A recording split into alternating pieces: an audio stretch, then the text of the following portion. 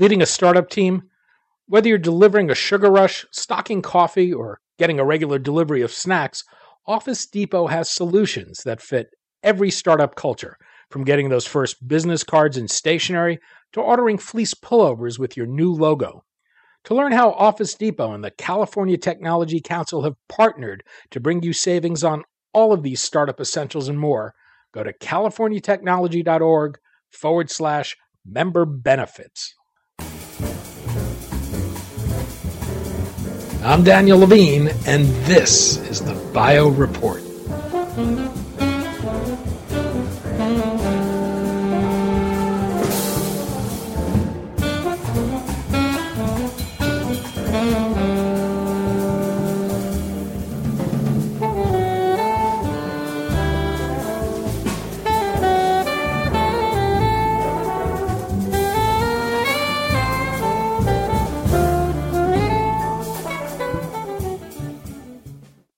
Perlara is a drug discovery company focused on using model organisms to find treatments for diseases previously believed too rare to cure.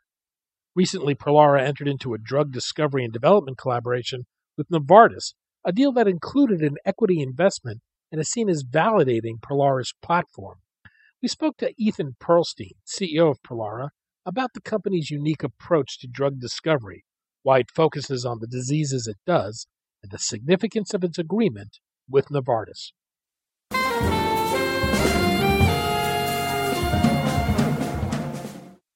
Ethan, thanks for joining us. Thanks so much, Danny. We're going to talk about your company, Perlara, its approach to drug discovery for rare diseases, and a recent agreement you entered into with Novartis. First, I thought we could begin with Perlara's approach to drug discovery. You use model organisms that have been engineered to serve as models for rare diseases and screen potential drugs. Can you walk me through that process? Sure. So we can imagine a drug discovery process where everything that happens in patients has a parallel in the model organisms. And we can start to think about it from the point of view of the registries. So the first step in our process is to model a particular rare disease in different species, in different animal models, yeast, worm, fly, and fish.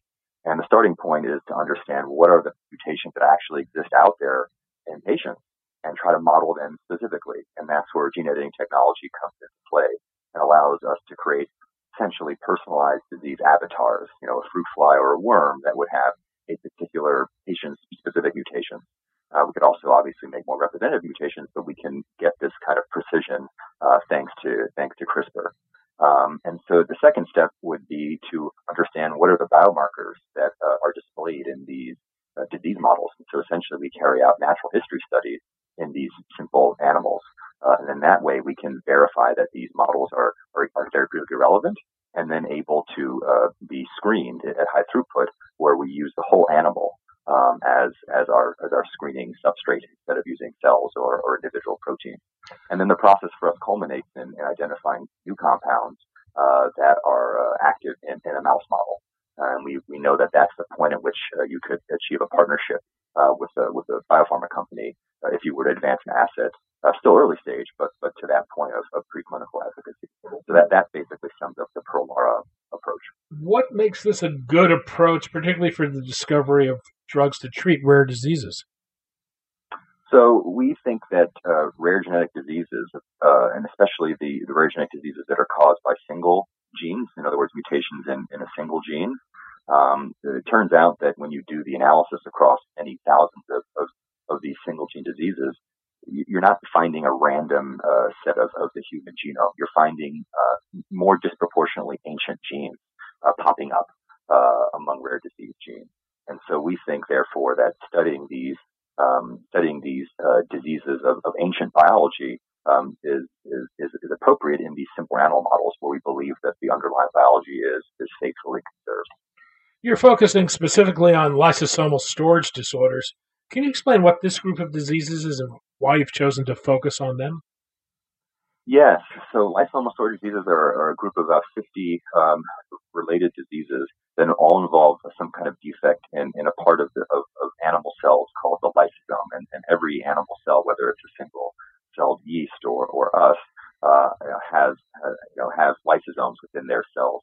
People liken it sometimes to the recycling depot of the cell, but I think it plays a much more fundamental role in cellular physiology.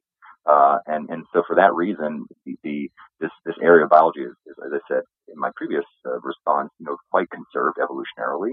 And it also turns out that from the patient advocacy point of view, because these diseases have been known to medicine, either just as a disease, sometimes for decades, and then with a genetic diagnosis, in the last 20 years, there's a lot of well-developed patient advocacy in the lysosomal storage disease space. So for a combination of reasons, both scientific and from the point of view of advocacy, lysosomal storage diseases, LSDs, are particularly well de-risked, we thought, for our process. And for any kind of rare disease effort in general, because there are a lot of rare diseases for us to choose from as a platform to sort of go to market. And lysosomal storage diseases, for a lot of reasons, fulfilled those de-risking criteria. You mentioned that once you had a mouse model, you could then partner with a pharma. What's the business model? How far would Perlara expect to take an experimental drug?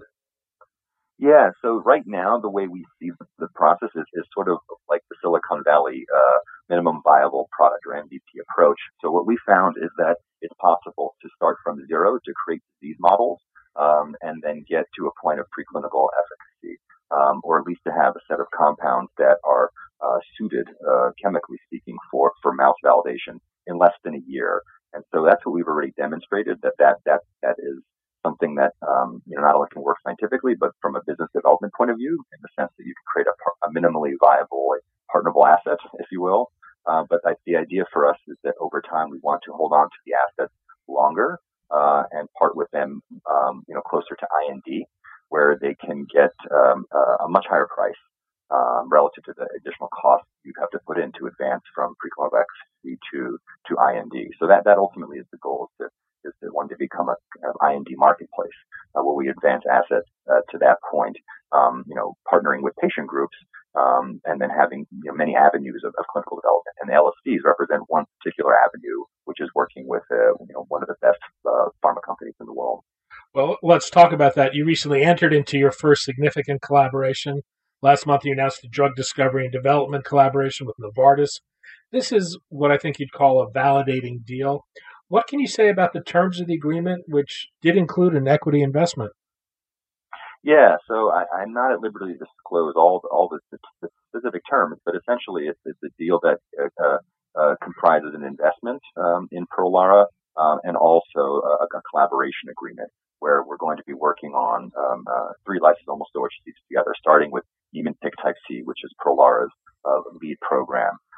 And again, the way the collaboration is envisioned is that we would be able to boot up a disease program in the model organism, sort of from scratch, as we did with Niemann-Pick C, or NPC, and then advance in a sort of 2-year time frame or less to a point of preclinical efficacy, at which point the asset, or the chemical series in this case, would then be handed off to Novartis for further optimization and preclinical development. So that's how the partnership is and the collaboration is structured.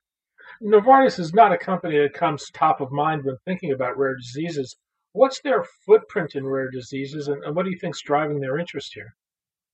Well, they definitely have a program in SMA that I think is nearing some kind of fruition. So I think that there is an experience on their side in rare diseases. I think this represents a larger opportunity to think about the connections between rare and common diseases. I think we're not the first to see these connections, especially lysosomal storage diseases.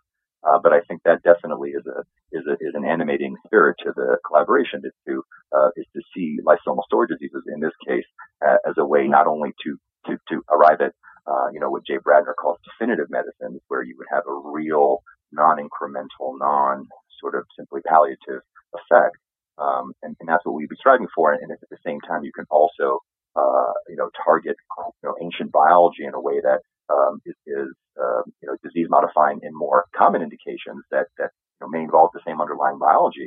Then I think that's an opportunity that obviously excites a lot of people, not only in rare diseases, but people looking into the rare disease space and wondering what could be their strategy. The lead program you mentioned is on Niemann-Pick type C disease. What is Niemann-Pick type C? How common is it? How does it manifest itself? And what's the progression of the disease? And Niemann-Pick is quite devastating among lysosomal storage disorders. Usually, there's an infantile form, but usually it's diagnosed as a juvenile form, and the kids usually don't survive into adulthood. We're talking in America or the United States at least, several hundred patients, and maybe 1 in 120,000 births is sort of the frequency you see this.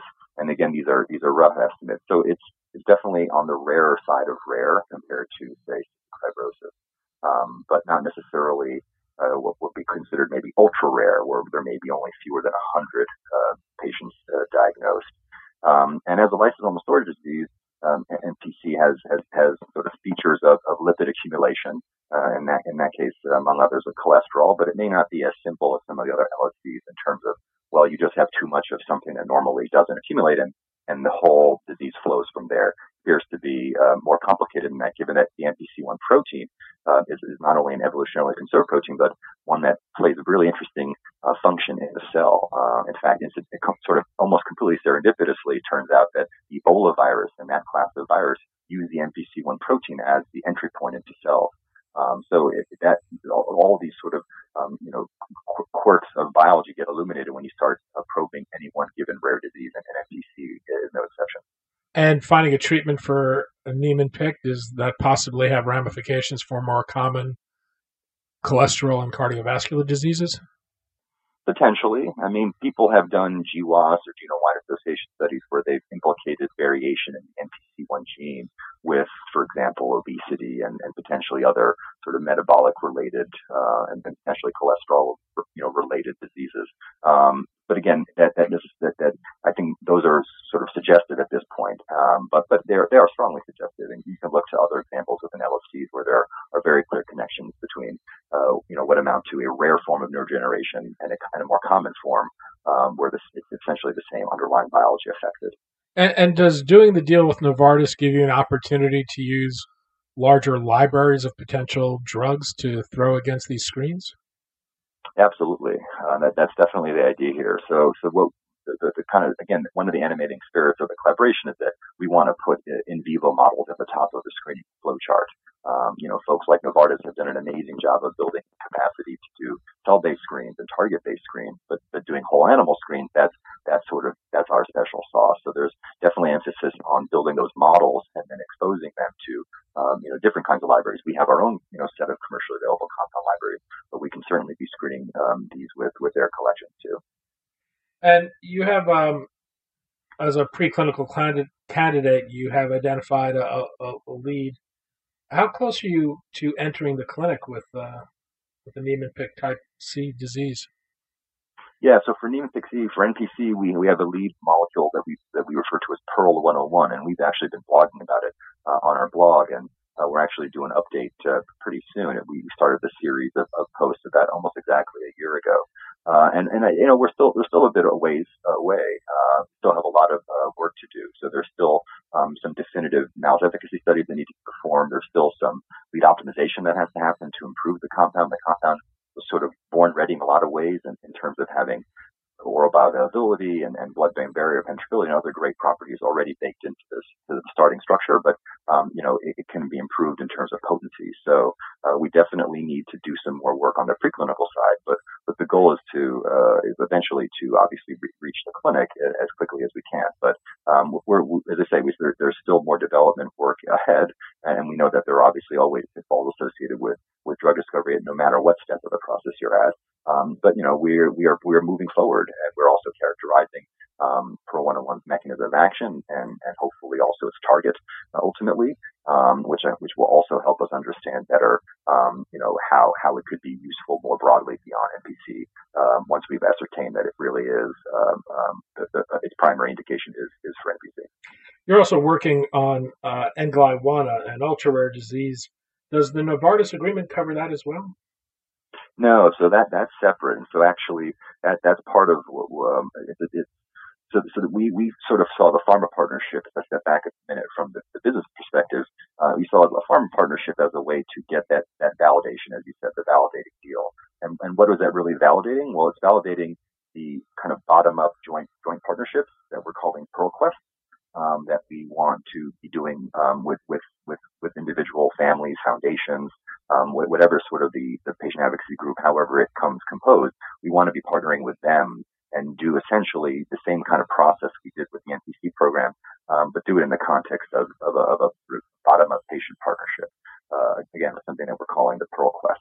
So we'd say Angle 1 represents an example where we'll be doing a PearlQuest, and hopefully that will be the first of our first batch to come in 2017. Angle 1's interesting in that it's had some implications in bone growth and cancer and Parkinson's disease. Do you see potential for attracting pharmaceutical interest in that by its other applications? Absolutely, and I think this is just a trend that we'll probably keep seeing, which is that if you look at these ancient genes that are causing single gene diseases, it's going to turn out that once you fully elucidate the surrounding basic biology, the connections to disease states are going to start to become very apparent, and it won't be sort of an exception that this is going to be a case where you find a definitive therapy for a very rare disease that also ends up being disease modifying in more common indications. I think the exact path for Angle 1 has not been elucidated, but that's part of the thrill of this discovery process, is trying to uncover not only a therapeutic for this disease, but understanding how more broadly useful could that therapeutic be. We can discuss why traditional farmers find rare diseases attractive, but they still have to get economics to work for them. Are you concerned that some of these diseases you're pursuing would be too small a market for a big pharma? Is that an issue? It potentially could be, and I think part of one way I think there are two ways to approach that. One is I think we get our unit economics costs really low. If our unit economics are really good and our costs are low, then I think we can sort of say, look, these programs are not going to be hindered by failure legacy costs.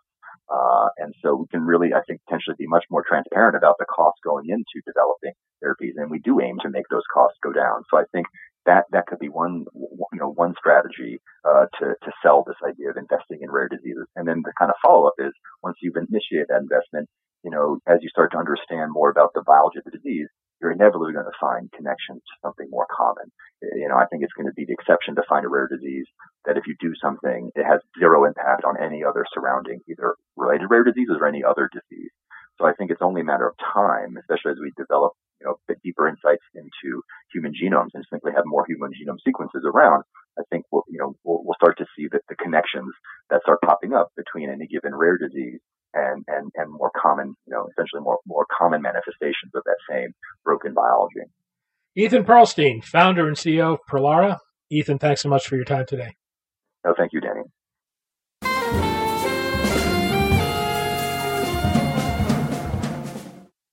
Thanks for listening.